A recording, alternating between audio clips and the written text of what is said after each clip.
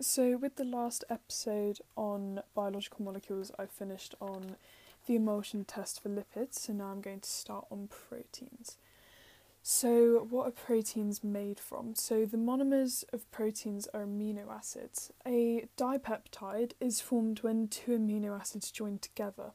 A polypeptide is formed when more than two amino acids join together. Proteins are made up of one or more polypeptides. So amino acid structure. Amino acids have the same general structure, so it's a carboxyl group, which is minus COOH, an amine or amino group, which is minus NH2, and an R group, which is also known as the variable group of the protein. So it's attached to a carbon atom.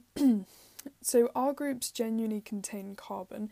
The only exception for this rule is glycine, so the R group consists of just one hydrogen atom for that. So all living things share a bank of only 20 amino acids, and the only difference between all of them is their R group.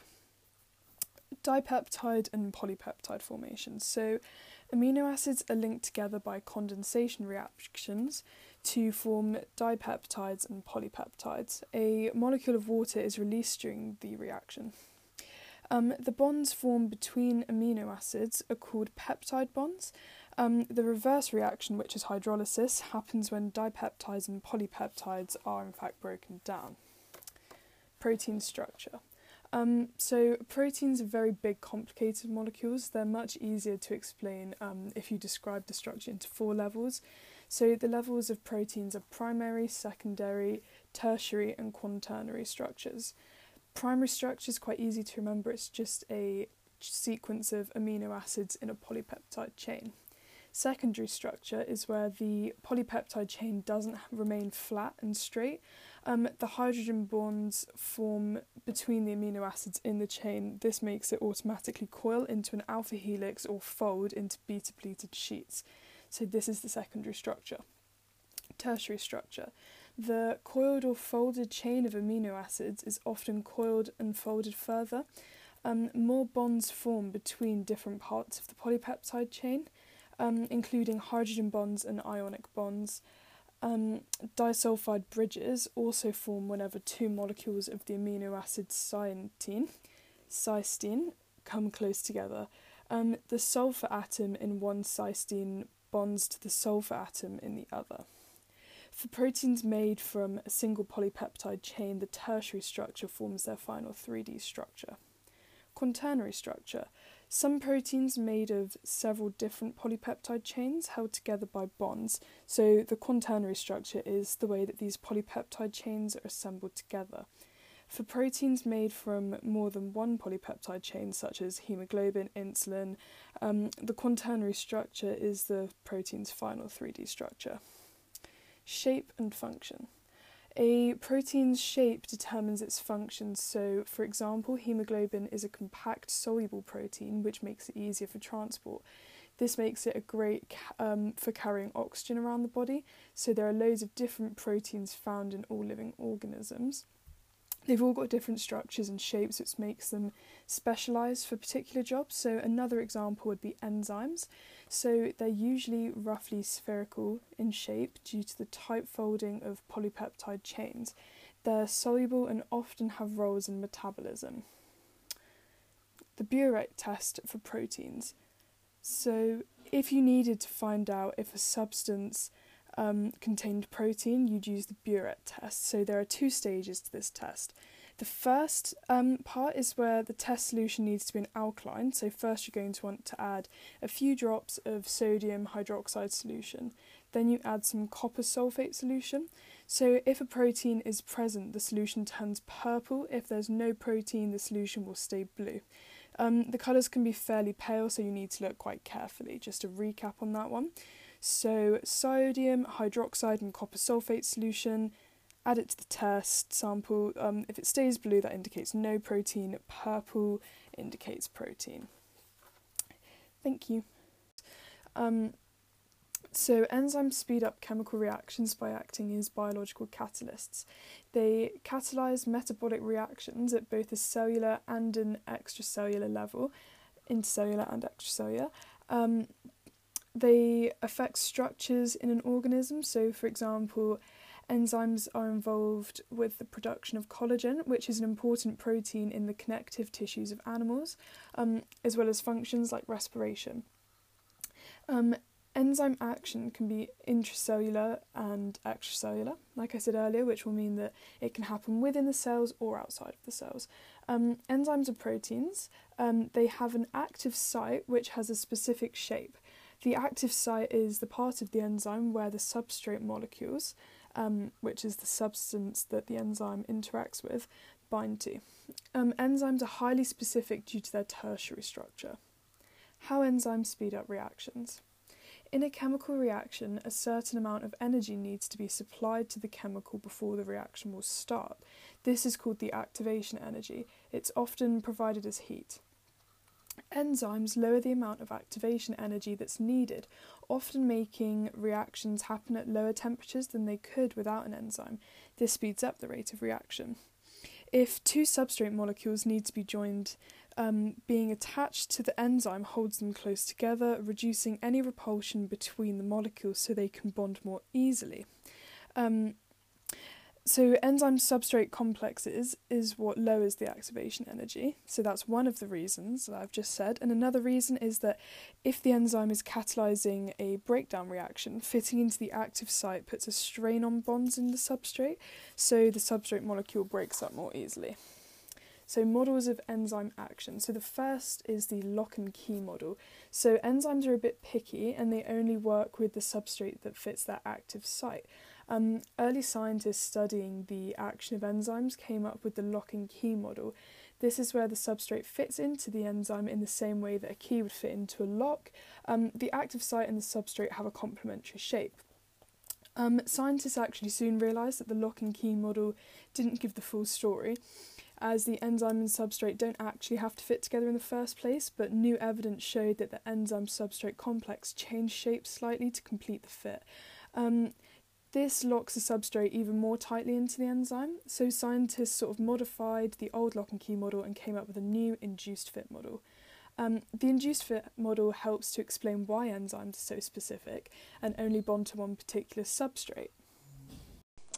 So the substrate doesn't only have to be the right shape to fit the active site, it has to make the active site change shape in the right way as well. So this is a prime example of how a widely accepted theory can change when new evidence comes along. The induced fit model is still widely accepted for now anyway. So enzyme properties. So enzyme properties are related to their tertiary structure. So enzymes are very specific. They usually only catalyse one reaction. So for example, maltose only breaks down maltose.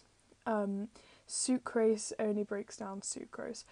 This is because only one complementary substrate will fit into the active site, and the active site shape is determined by how the enzyme's tertiary structure is shaped. Each different enzyme has a different tertiary structure and so a different shaped active site. If the substrate shape doesn't match the active site, an enzyme-substrate complex won't be formed and the reaction won't be catalysed. If the tertiary structure of a protein is altered in any way, the shape of the active site will change. This means that the substrate won't fit into the active site, an enzyme-substrate complex won't be formed, and the enzyme will no longer be able to carry out its function. The tertiary structure of an enzyme may be altered by changes in pH or temperature. The primary structure of a protein is determined by a gene. If a mutation occurs in that gene, it could change the tertiary structure of the enzyme produced.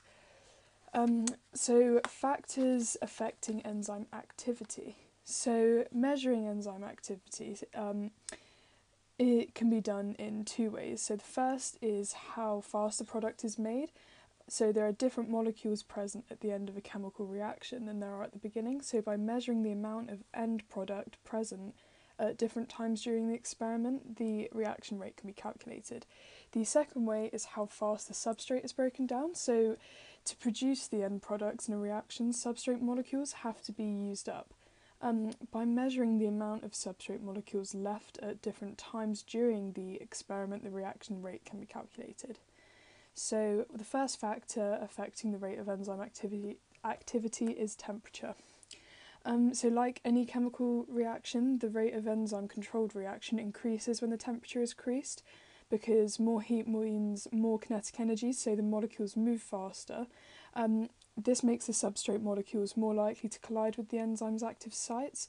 The energy of these collisions also increases, which means each collision is more likely to result in a reaction, but if the temperature gets too high, the reaction will stop. The rise in temperature makes the enzyme's molecules vibrate more, so if the temperature goes above a certain level, then this vibration can break some of the bonds that hold the enzyme in shape. The active sites changes shape, and the enzyme substrate no longer fit together, so at this point the enzyme is denatured, which means it no longer functions as a catalyst. Every enzyme has an optimum temperature. For most human enzymes, it's around 37 degrees Celsius, but some enzymes, like the enzymes that are used in a biological washing powder, can work well at 60 degrees Celsius. pH. All enzymes have an optimum pH value, so most human enzymes work best at pH 7, which is neutral, but there are exceptions. So pepsin, for example, works best at pH 2, which is quite acidic because it's useful and found in the stomach. Above and below the optimum pH, the H plus and the OH minus ions found in acids and alkalis can disrupt the ionic bonds and hydrogen bonds that hold the enzyme's tertiary structure in place, so the enzyme becomes denatured and the active site changes shape. Substrate concentration. The higher the substrate concentration, the faster the reaction, because more substrate molecules means a collision between substrate an enzyme is more likely, and so more active sites will be occupied. This is only true up until the saturation point though, because after that then there are so many substrate molecules that the enzymes have about as much as they can cope with. All the active sites will be full and there will be loads of enzyme substrate complexes full, and then adding more will make no difference because there will be no enzymes left to bind to the substrates. Enzyme concentration. So the more enzyme molecules there are in a solution, the more likely a substrate molecule is to collide with one of them and form an enzyme substrate complex. So increasing the concentration of the enzyme increases the rate of reaction, but if the amount of substrate is limited, then there comes a point that there's more than enough enzyme molecules to deal with all of the available substrate, so adding more enzyme has no further effect. Enzyme inhibitors. So enzyme activity can be prevented by enzyme inhibitors. They are molecules that bind to the enzyme that they inhibit. Inhibition can be competitive and non-competitive. So competitive inhibitors. So competitive inhibitor molecules have a similar shape to that of the substrate molecules. They compete with the substrate molecules to bind to the active site, but no reaction takes place. Instead, they block the active site, so no substrate molecules can fit into it. How much the enzyme is inhibited depends on the relative concentrations of the inhibitor and substrate. If there's a high concentration of the inhibitor, then it will take up nearly all the active sites and hardly any of the substrate will get to the enzyme.